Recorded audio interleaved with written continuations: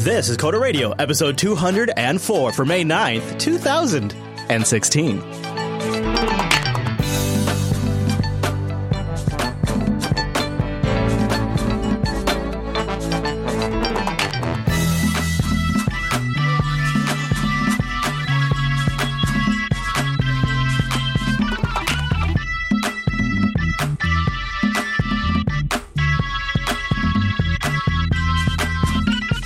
Hi, everyone, and welcome to Coda Radio, Jupiter Broadcasting's weekly talk show taking a pragmatic look at the art and business of software development and related technologies. This episode is brought to you by our two fine sponsors, DigitalOcean and Linux Academy. I'll tell you more about those great sponsors as this here show goes on. My name is Chris, and joining us every single week is our absolutely structured, designed, and sometimes objectional, but always passionate, Mr. Michael Dominic.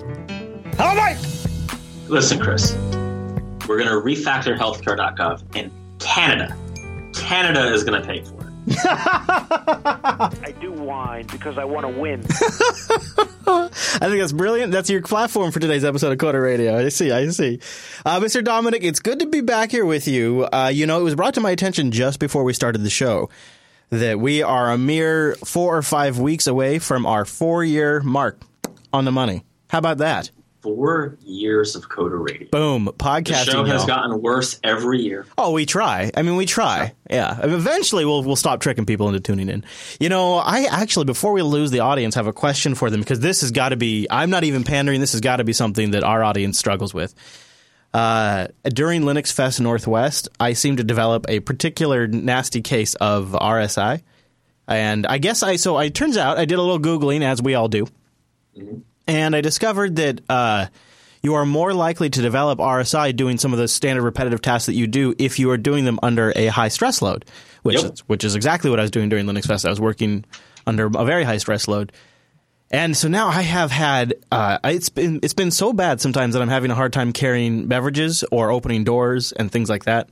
So it's been awful. Now, it's gotten better. I've started doing some stretches. I saw some YouTube videos. But I just put that out there to the audience. If anybody in the audience knows what I could do to help with old RSI, I got to imagine it's going to be the Coda Radio audience. So, what kind of keyboard do you have? I used to get it pretty bad. I have a whole range of keyboards I use, from laptop keyboards, where it's definitely the worst, Mike, is laptop. Yeah, you don't want to be like my laptop's a MacBook. You don't work on your laptop. Yeah, right? It's really bad on the laptops. And then I have, of course, I have just standard QWERTY keyboards everywhere else. My favorite is my Logitech. Spend a little bit of money. It's not a lot. I think it's like $100, and get a DOS keyboard, mechanical keyboard. But that's going to make my RSI better, huh?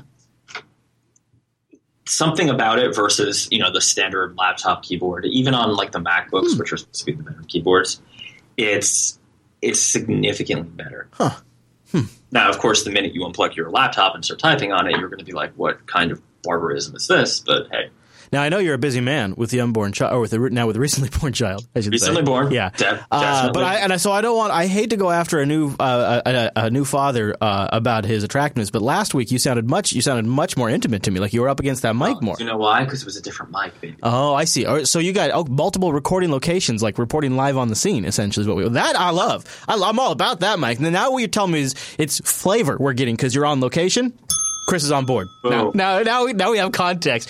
Speaking of context, could you give me a little to the second Oracle versus Google trial? Because I think I like your take pretty much better than everybody else's take, and it's getting a lot of press. And Ars Technica is spinning this as Swift just randomly came up on my screen. I was scrolling the Ars Technica article, and a Swift logo just randomly, which is almost, I wonder if it's a sign about where Google's going. But anyways, this Ars Technica article spins this as anyone who's ever written anything that talks to an API should be worried, and that all of coding, as they put it, is in jeopardy. What do you think? No. So this is brought to us by the butter bullshit. Okay, so here's the deal. You can't copy and paste people's code and not get sued. You can, but you'll probably get sued, right? The issue is not that Google implemented, or rather, this is a distinction. The issue is not using Oracle's API, right? Because anyone can do that for the most part, for Java at least. That's why the API is there, right? Right. Yeah. Okay. The issue is that Google literally, this case is so old now that a lot of the details have kind of gotten I know. It's ridiculous. Well, because just to give it some perspective, Oracle bought Sun Microsystems in freaking 2009 with the intention of this lawsuit all along. So that gives you perspective. This was the value prop because Sun. And I don't want to get. So that's when this whole ball. That's how old this is now. That's when this started getting rolling. Well, and if you remember, there was a smoking gun years ago, but Sun just never cared, and that was that one Google engineer who, obviously names were never named, copy and pasted. I believe the report was like directly copy and pasted stuff, and it still had the Sun Microsystems heading in it and everything. Yeah, there was some. Now all of that's been cleaned up. Yeah, well, of course it's been cleaned up, but it doesn't mean you didn't do it, right? Like. If I hit you with my car and then but I paid your medical costs. No, hold on. It's not a car hit. It is not like hitting you with your car.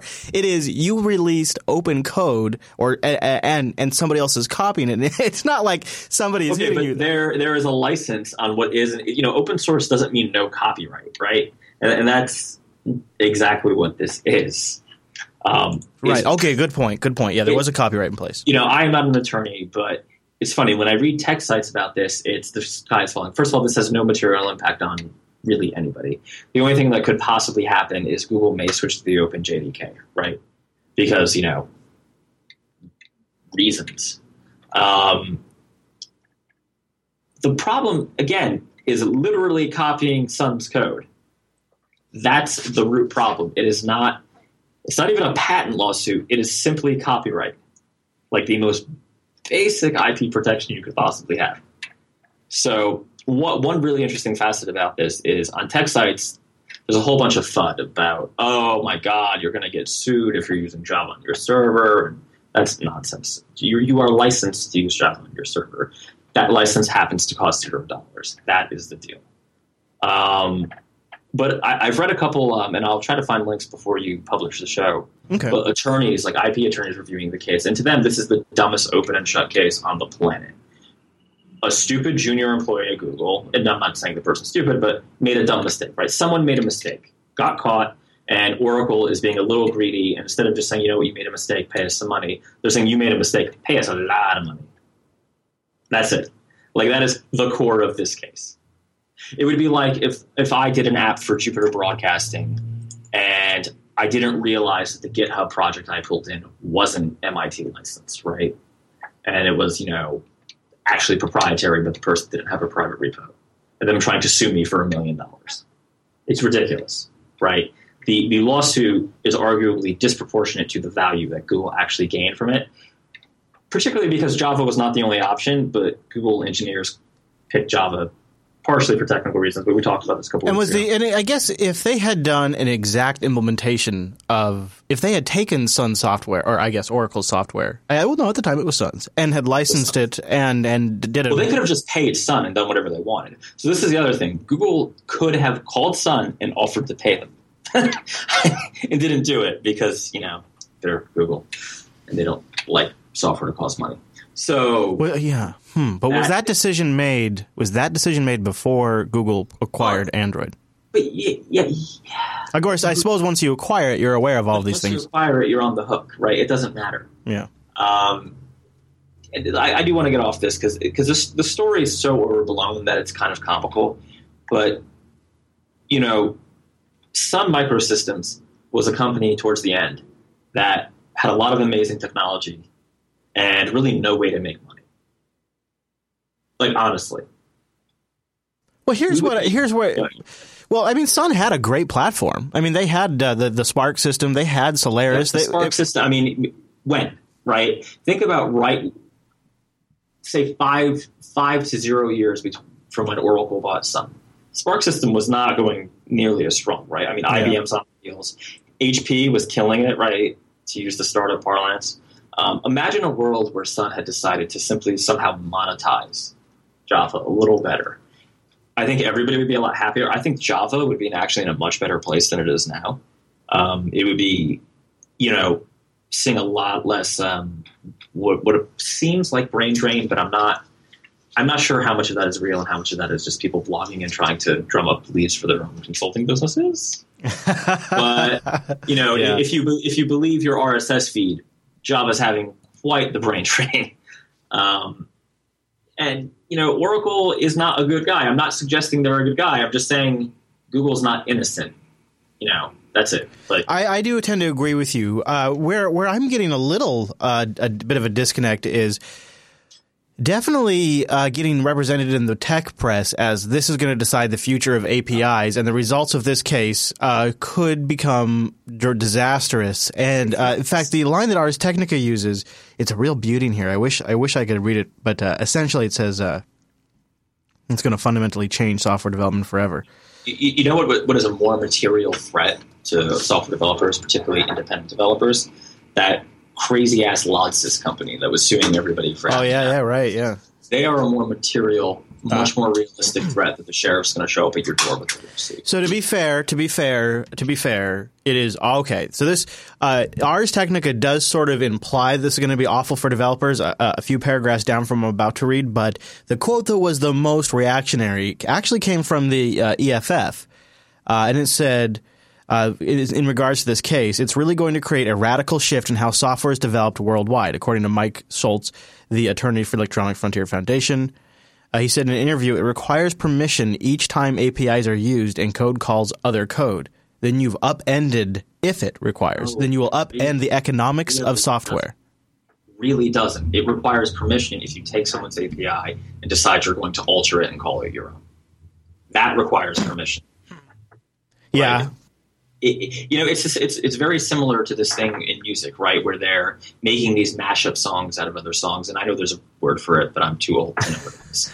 But you know what I'm talking about, right? They'll take like a classic song and then mix it with like rap and call it something else. Well, guess what? You have to pay a royalty on that because you took somebody else's work. I really think this is all really silly, and we should just move on. Because, okay. Yeah. Before we go too much further, you have been talking about something over the last nearly 4 years of this show, and that you've really ramped it up recently, and you nailed it. And I want to get to that really quickly.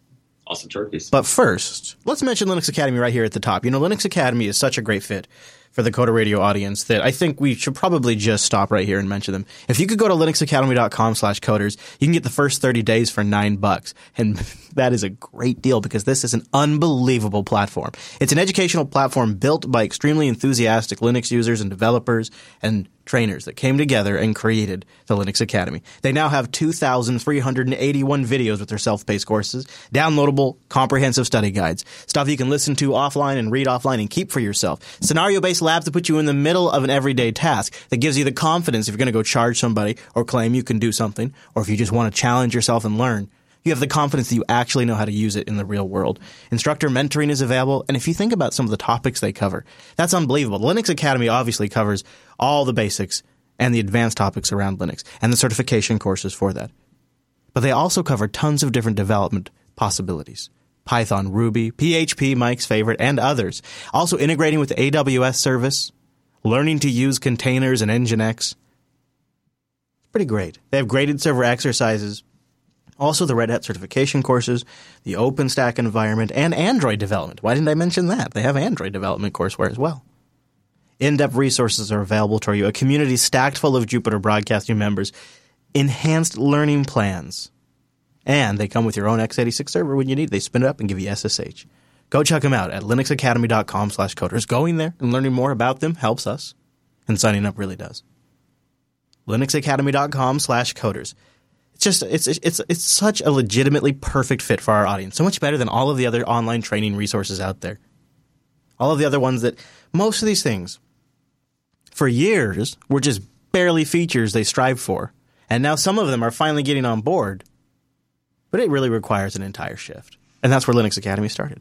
linuxacademy.com/coders. And a big thank you to Linux Academy for sponsoring the Coder Radio program. Okay, Mike, you totes called this, and it's hitting one of the bigger names that we all know, one of the unicorns, as some call them out there, Dropbox. Unicorn blood slushy, sorry. Yeah, Dropbox is cutting a bunch of perks, and it's telling people to brace for impact, just like a bunch of other Silicon Valley startups are. The change of Dropbox, get this, last valued at $10 billion. Wow, $10 billion for storing other people's stuff. It shows even the most high, which of course they do a lot more than that, shows even the most richly valued, highly funded startups are no longer immune to the changing tides of Silicon Valley. A weaker VC funding environment and freezing tech IPO market have forced startups of all sizes to take cost-cutting measures and focus more on profits, signifying a shift in the free spending growth at all cost culture that has been spreading through Silicon Valley for years. Now, here's what's happened, Mike. Check this out. This just shows you where they were at. In a company-wide email in March, Dropbox said it was canceling the free shuttle in San Francisco and the gym washing service, not the gym. Oh boy, the hardship. Yeah, while pushing back dinner time to 7 p.m. and limiting the number of guests to 5 a month. It was previously unlimited. How will they go on? How, Chris? How? Yeah, and it still has this open bar on Fridays. Those changes will have a direct what was that? What was that last I said it'll still have to San Francisco Friday. Let's do it. Yeah, it's got open bars. Whoa, let's go. Those changes will have a direct impact, though, on Dropbox's profitability. So get this. They were spending that much. Yeah, well, here's the numbers. The company wrote in an email that the employee perks in total have been costing Dropbox $25,000 a year for each employee. What? Yeah, so Dropbox is a 1,500 headcount, so that would basically be about $38 million a year. That's not towards code, not towards marketing. I mean, yeah, making people happy. That's true. Holy mackerel! I used to think I was extravagant with my, once every 2 weeks, the lunches I would take. I know. I'm a big roller when I'm helping people fly out here for Linux Fest Northwest. Dropbox isn't the only high-profile startup to unleash company-wide cost-cutting campaigns lately. A number of unicorn startups worth over $1 billion, including Evernote, Jawbone, and Tango, have all gone through some form of cost-cutting, whether it be layoffs, office closures, or reduced employee perks. Prosper, which was valued at $1.9 billion, disclosed that its CEO is going to be foregoing his annual salary this year in addition to reducing the workforce.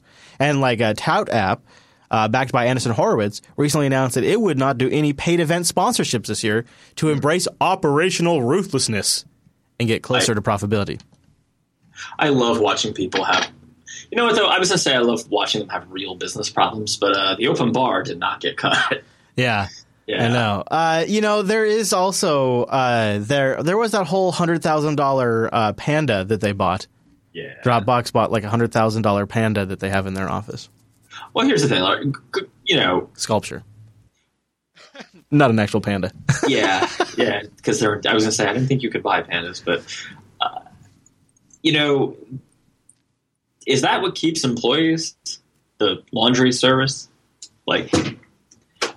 I tell you, it would be well, I mean, Jupiter Broadcasting does have laundry service. We do have, if you visit the studios, you can do your laundry. JB crew members. Yeah, no. And you know what? The thing is it sets too high of an expectation, so pretty soon it starts to become, somebody has to hold out. It seems like a weird arms race, right? Yes. Like, not for nothing, they could get everybody a $5,000 raise and save $20,000 per employee a year.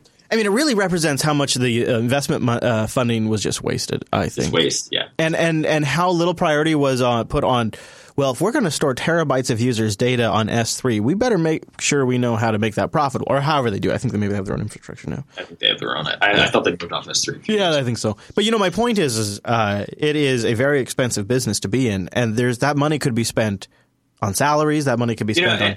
And I wonder how hard it really is to recruit as one of these well-known companies. I can't imagine, because the argument's always we need to, pamper employees to keep them. Yeah. But because if they post a job, they're not getting a couple hundred resumes. Does it blow your mind that a company like Dropbox could be so large that they could afford to blow almost $40 million a year on gym services and washing services and food services for unlimited guests with an open bar on Friday?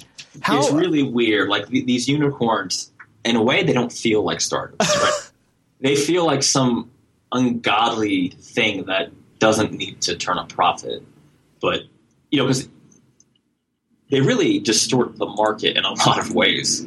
If you're not worried about actually turning a profit, you might just slash prices to the freaking ground to kill competitors, right? Yeah, or offer gigabytes of free storage or something like that. Yeah. So, and I'm a Dropbox user. I like Dropbox. I pay for Dropbox. I just don't understand.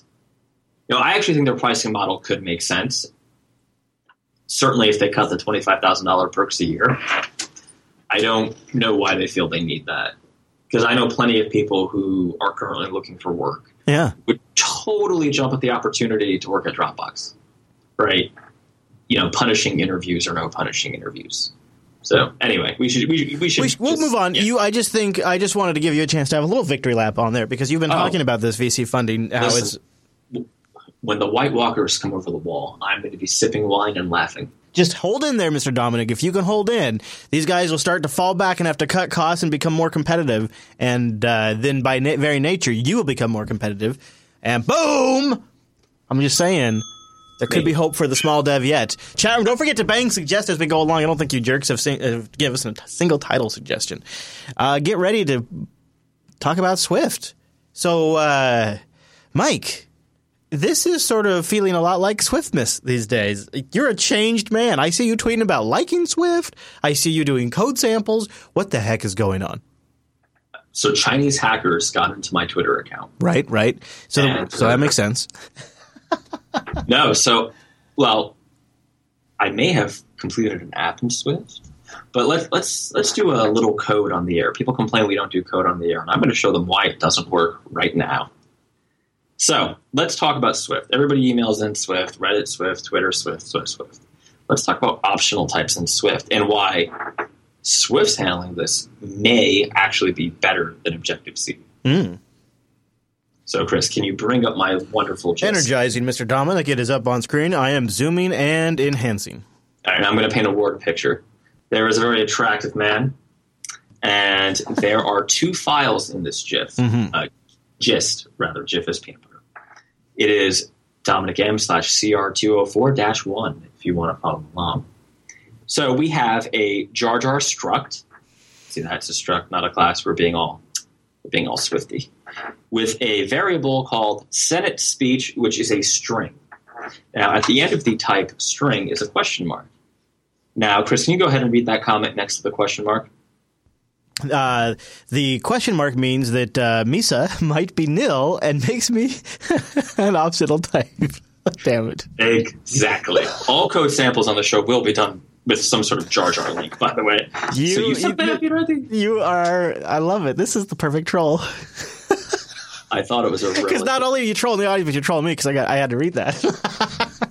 Listen, I just want all of you to be trolled effectively.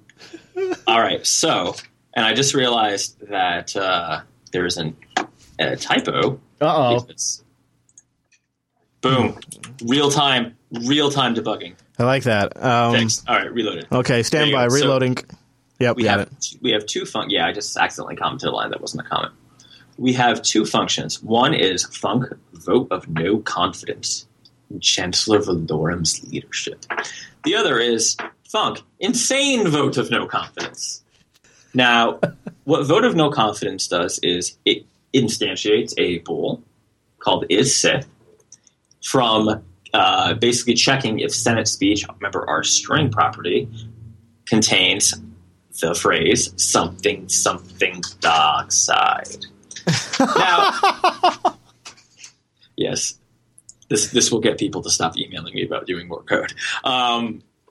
The question mark on Senate speech right before the dot contained string tells the compiler that Senate speech is in fact an optional, and that we are confirming it as an optional, and we are not super sure that it's not null, right? In fact, in this case, I have purposely made sure that it is nil. So what would you think would happen, Chris? You instantiate something, you call a method called contain string on a nil variable. Boy, I would have to say Misa not sure, Mr. Dominic. Well, in Swift, if it's optional, it will not crash, actually, if you do it the way I did it in vote of no confidence. Okay, now, is this, you say in Swift, now is this something that would go differently in Objective-C? It would. So if we scroll down a bit to CR204.m. CR204-2.m. Thank you. We will see the same thing. This is Objective-C. I've truncated some of this stuff.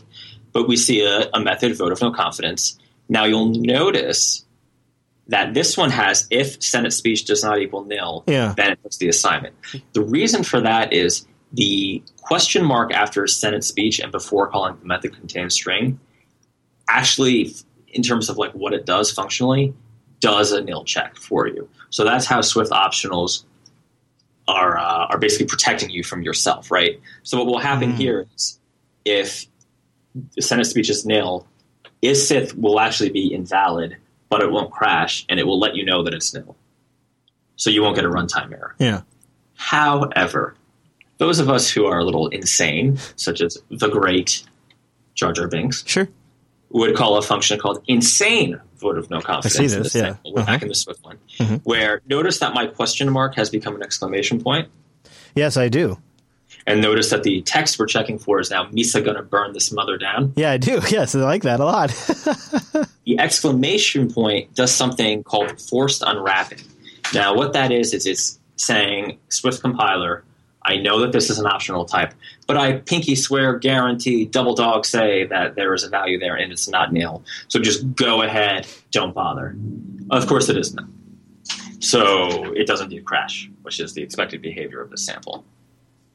Now, if we go down to our Objective-C version of that, it's the same as just doing it without checking for nil. Now, what is the point in this really convoluted but wonderfully classic Star Wars exercise?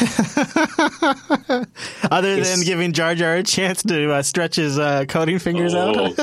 Chris, if I had more time this weekend, Jar Jar was up to the IRC.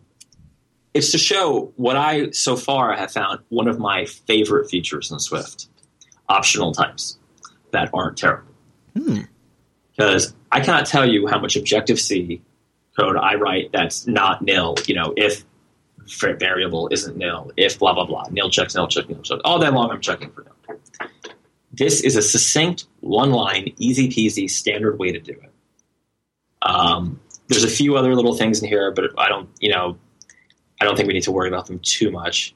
For instance, the let syntax actually makes it a immutable variable, so you can't reassign that isIth value. Again, more for safety, right? So the idea here is that Swift wants to be a safe language, where Objective-C you could just do whatever the hell you want.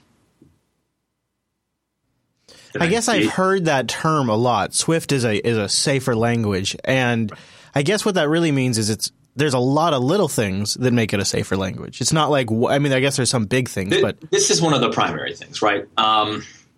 Objective-C has a very unique relationship with nil values, in that it's one of the few, the proud, the languages that let you throw nil around, and it's totally cool with that as soon as you know what you're doing. Yeah. Swift does not, unless you explicitly say that you're sure pinky swear something's not nil. It will assume it is, assuming you use the syntax I used here. This is actually... Yeah, go ahead. Well, I mean, this is just actually fairly illuminating, because as someone who doesn't really have the inclination to actually jump in, but just hears all the time these things about Swift, this is actually kind of interesting to see a real-world example of it. I just linked it in the chat room. If the chat room wants to take a look. Yeah, take a look. I mean, this is obviously a super contrived, though really classic children's example with the great character Jar Jar Binks. But it really does go over a couple concepts that are pretty important. Like, one thing we can talk about very briefly is that Jar Jar is not a class. Jar Jar is a struct. And generally speaking, I'm finding in Swift you are better off using structs instead of classes because things get weird. And we'll talk about that, I guess, a little bit in the next quote-unquote segment.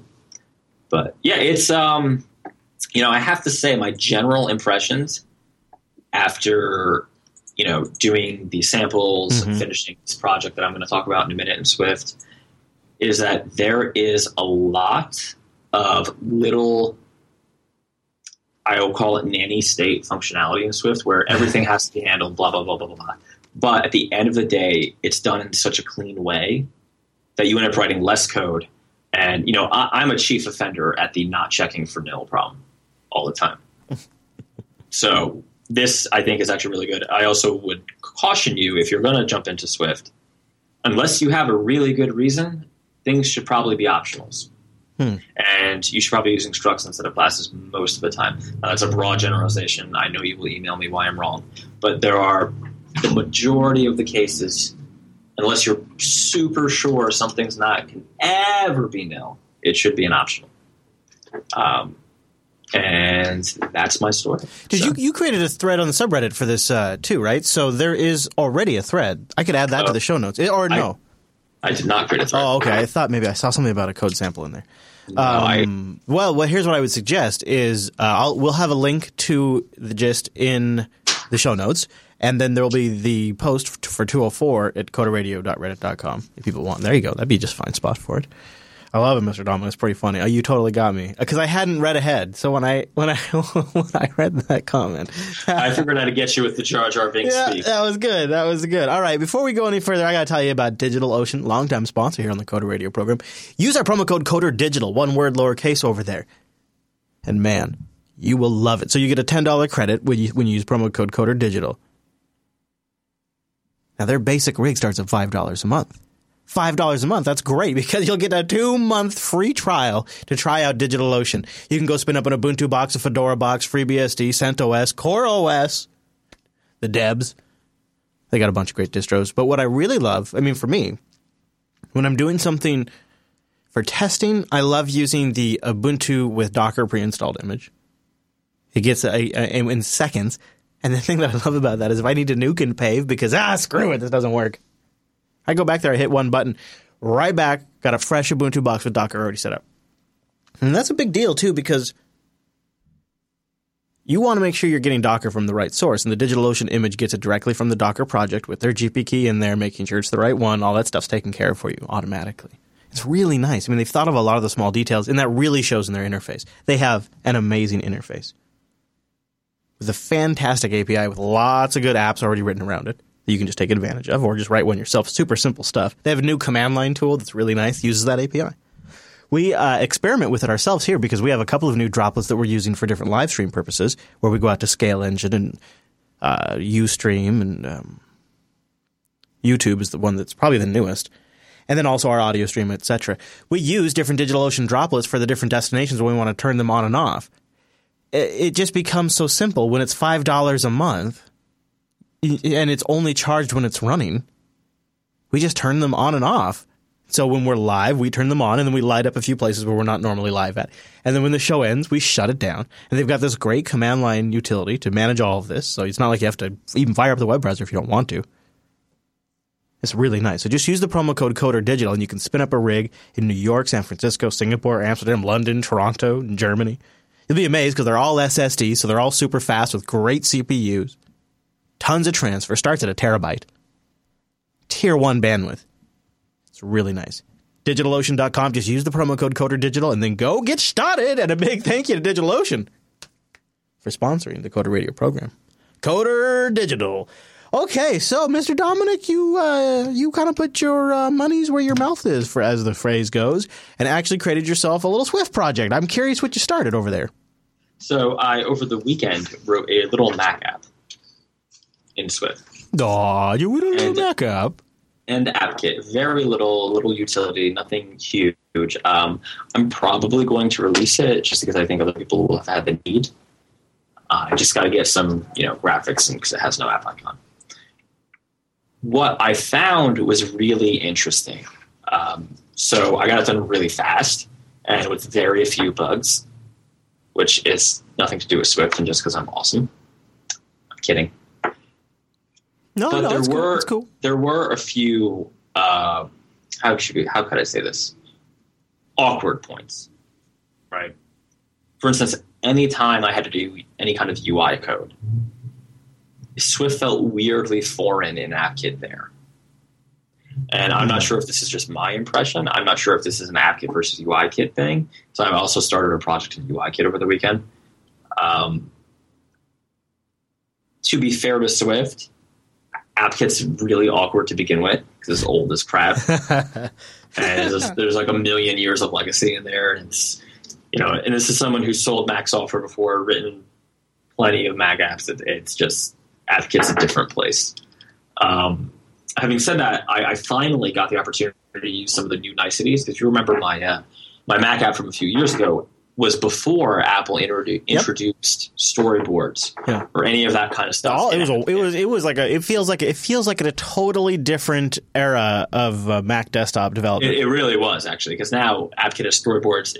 And I think that had a lot to do with the efficiency gain, just because the tooling was the same, right? For sure, dude.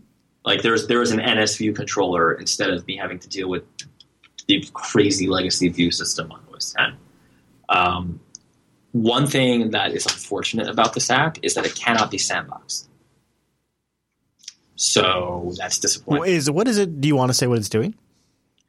Yeah, I'm going to wait till next week because I'm just going to release it. I'm going to do a little, I think I might just release it either very cheaply or free for the Code Radio audience because I have a feeling some people have had a similar need than I do for this. So no sandboxing means automatically no App Store. Right, automatically. And that's the biggest part of the delay. I was hoping to kind of just release it today either for free or not. I'm thinking I might just do like $5 or less. But I have to deal with payment processing now, right? It may not be worth it for me to get you the binary, to be totally honest.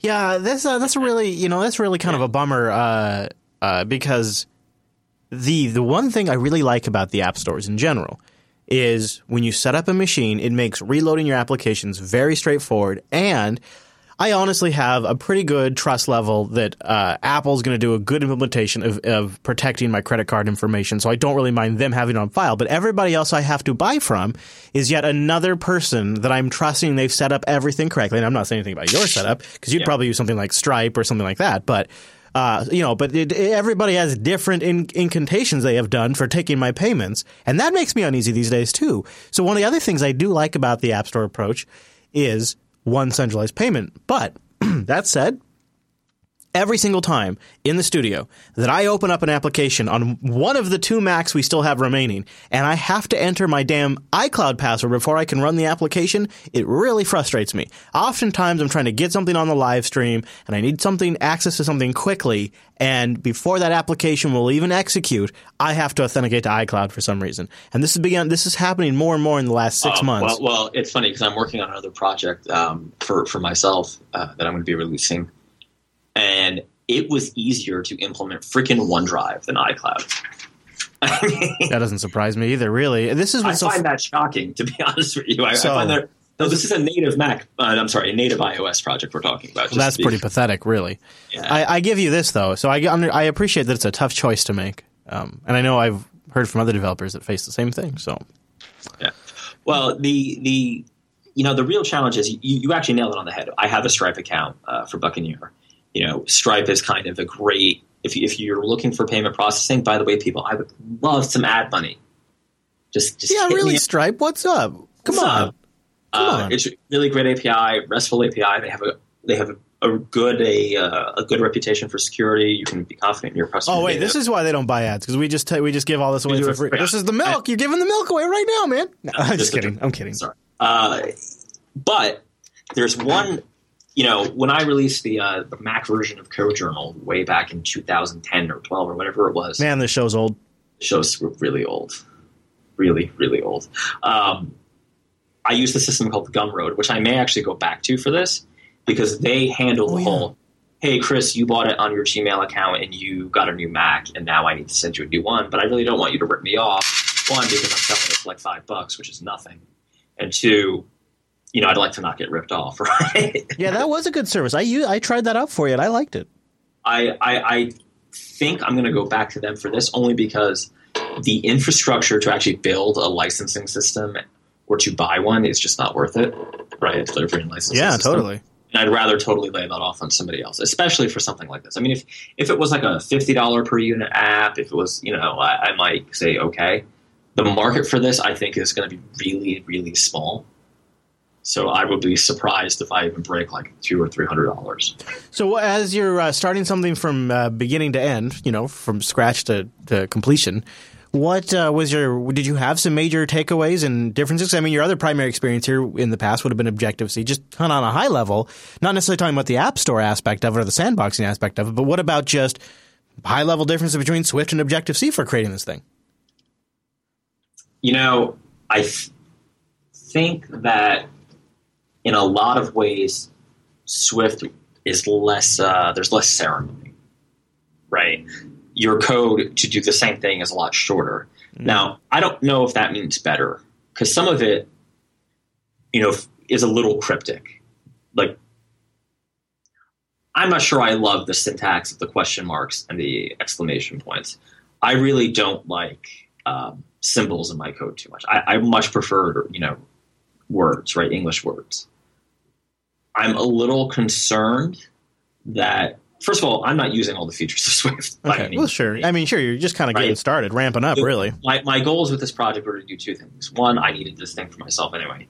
Two, I wanted to ship something in Swift that was not object-oriented. I wanted to, I mean, it is still kind of object-oriented, but it's not, it's not using classes. I'm taking advantage of, basically, I'm not writing Objective-C in Swift, right? Which I definitely succeeded at, but I don't know. It's really hard for me to say that Swift is qualitatively or quantitatively better than Objective-C, because I don't think it's true. And I don't think and I no longer think Objective-C is necessarily better. I would say that for some of the deeper Mac APIs, there's a whole lot of documentation in Objective-C. Sure. And not Swift. Yeah. So the biggest challenge, to be totally honest with you, was translating this really old Mac API into Swift, because the only sample I had to work with was one of Apple's old docs in Objective-C. And the reason this API doesn't have an update is because it's not allowed on the App Store, because it breaks sandboxing. So, and it breaks it in a way where it just reads the file system. That's all it does. But the way it does it is, it reads your bin directory, basically. At Linux Fest Northwest, I talked to a couple of different people involved with GNOME, people that are in very important positions. And one of them was interviewed on LAS. And they're all talking about sandboxing on the GNOME desktop as a way to deliver software, mostly, as a way they look at it. You would actually like this a lot, Mike, because their big perspective on it is developers want to control the relationship with the end user, and they want to distribute the software directly if possible. Now, they can distribute it through GNOME software or through their website, but they want to make it so that way, essentially, it's like some sort of file system image or, I don't know, a bundle of some type that goes into a container or a sandbox.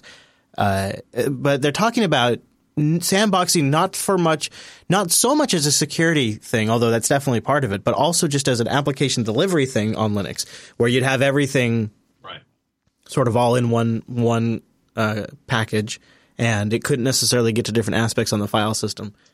And I wonder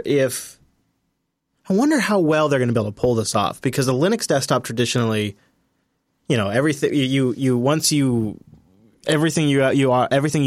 get to everything that you have access to as a user. If you're user 1000, anything that user 1000 or the group that 1000 is in can access. And once you become root, you can access everything. And so the concept of sandboxing, I think, is going to be particularly foreign to Linux users on the desktop. And so I'm watching the Mac desktop just fail miserably, because you are so far from the only guy who can't go into the App Store because of sandboxing. Just about every dev really has issues. But, I mean, let's be fair, right? I tend to release developer tools, or at least very small developer utilities, when I do on the Mac, right? So, CodeJournal in 2010 was sandboxed, but it was sandboxed because all it was a freaking Git client. And not Git like a Git client, a GitHub status thing that, at the time was useful. The types of things that I'm working on now are very focused on helping people set up new dev machines, right? So the bet I'm making on this is, one, I need it. Two, will you give me $5 to save you hired a new junior developer and you don't want it to take 3 hours for them to set up their machine? And you're Mac people, so you don't want to run a script. You'd rather just have a widget to do it. That's really the bet I'm making with some of these things. And I think it's actually not in Apple's interest to allow this type of app on the App Store, because basically, to hit your bin directory, I do need, that's root, right? Now, that's never going to happen. Never going to happen. Granted, the API that I'm using in OS 10 actually is fairly safe. But at some level, you do have to trust me. The other side of the coin is, this type of application isn't super viable in terms of a mass market. It's, I'll be honest with you, it's to help, let's say, a new Rails developer get set up on their Mac who doesn't know how to do stuff, right? Or it's to help a project manager do some minor,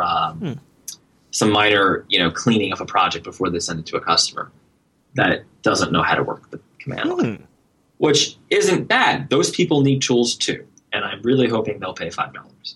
But if they, and by the way, I decided the price point just now on the air. I like it though. It seems like a good price point. Well, it seems like the lowest price point that makes having to occasionally respond to support emails worth it, right?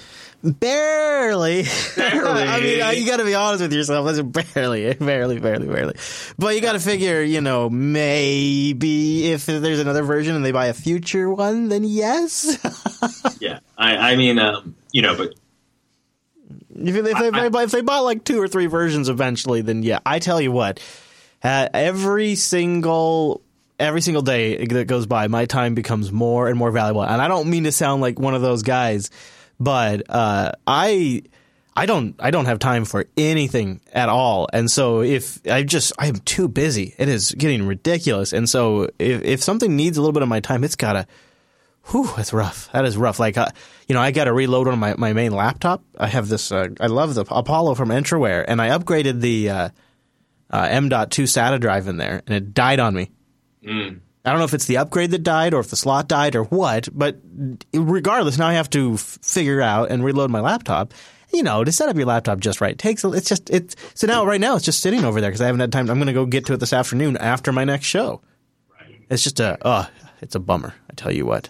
So yeah, I'd say make sure you set it at a price point where you're not resentful. So if you feel like $5 is it, then yeah, I'd say that's right. Well, I think $5 is it. I mean, again, this is not going to be the next, oh my God, interview me on YouTube as, app development star. This is just, I wrote an app, I needed it, and because I'd like to get $5, I'm going to put it up publicly. Yeah. And because I think it will be useful to a certain market.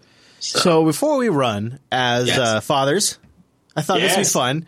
Now, this is totally nostalgic, but this was by Nicholas Buys, and he said, my oldest son Noah just turned 7 3 months ago.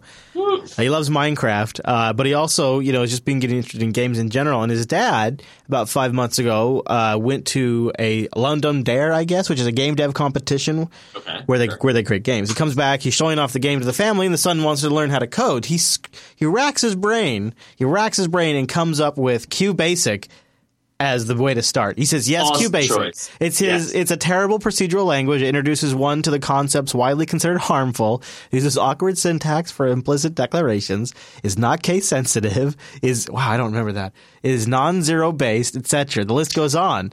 But he loves it, and the kids have been loving it. He said, I installed QBasic on my son's 11-inch HP Stream today, having to hack a DOS box to get a manual installation. He double-clicked on the icon on his desktop, and in a split second, we were in the IDE greeted with introduction screen. And now these kids writing, of course, takes me back. He started with Hello World. I know. I started with QBasic, and I enjoyed the heck out of it. So maybe that's why I have a soft spot for this particular story too. Yeah. No, oh my God, I remember having. It's a really good story. The ANSI, what was it? Like the characters try to make a rocket ship or something. All the stupid little projects. Yeah. It was so good. Yeah, his son ends up making a game, which is pretty cute. That's awesome. So I have a quick promo. Oh, yeah. So I was out on paternity leave, and I have a Rails developer who, due to a scheduling snafu while I'm gone, may have to be benched, which is bad. So I am saying if you have either HTML5, i.e. Cordova or Ionic mobile project, or a Ruby on Rails web development project you need done, reach out to Buccaneer Tech. If I can get this guy on a project within, let's say, 2 to 3 weeks, I am willing to cut a deal. And what would be the best way to reach out to Buccaneer Tech? If you go to buccaneertech.com, there's a thing that pops up. Just fill that out. There you go. Did you hear that? I don't know if you heard that. That was endorsed by Mr. Obama. Hello, everybody. Yeah, there he is. Yes. Yeah, there he is. Yeah, so, and of course, there also is the Twitter. Woo. So you can follow, give your Twitter handles out real quick there, Mike. Come on now. There's Buccaneer Tech on Twitter, but there's also Dominucco, DOMINUCCO. So if you need a little development work done, that could be a good deal. That could be a little... Just stroke it a little bit. Put it this way, it will be a sweetheart of a deal. Well, I'm excited to hear more about the app next week. Yep. All right. Well, Mr. Dominic, if there's anything else, is there anything else you want to cover before we wrap up? Before we get out? I think we're good and on time. So bonus points. And the new family's doing well. Everybody's healthy. Everybody's very good. well. Good. Very well. Although I have to say, my son is. Should I even say this on the air? Sure. Now you have to. I mean, he took to the Surface Pro, my wife's Surface Pro. Oh, It's in her blood. She was a Microsoft. I corrupted her. Oh, wait, this could corrupt his hipster tendencies. This could corrupt them. He might just whip out an Access terminal one day and be like, "Oh, be basic, baby." Stay tuned for further developments. Catch us live on Mondays. Go to jupiterbroadcasting.com/calendar for live times, jblive.tv for that live stream and that chat room where you can help title the show and interact with us and catch more of the show on the live stream. All right, everybody. Thanks so much for tuning in this week's episode of Coda Radio, and we'll see you right back here next week.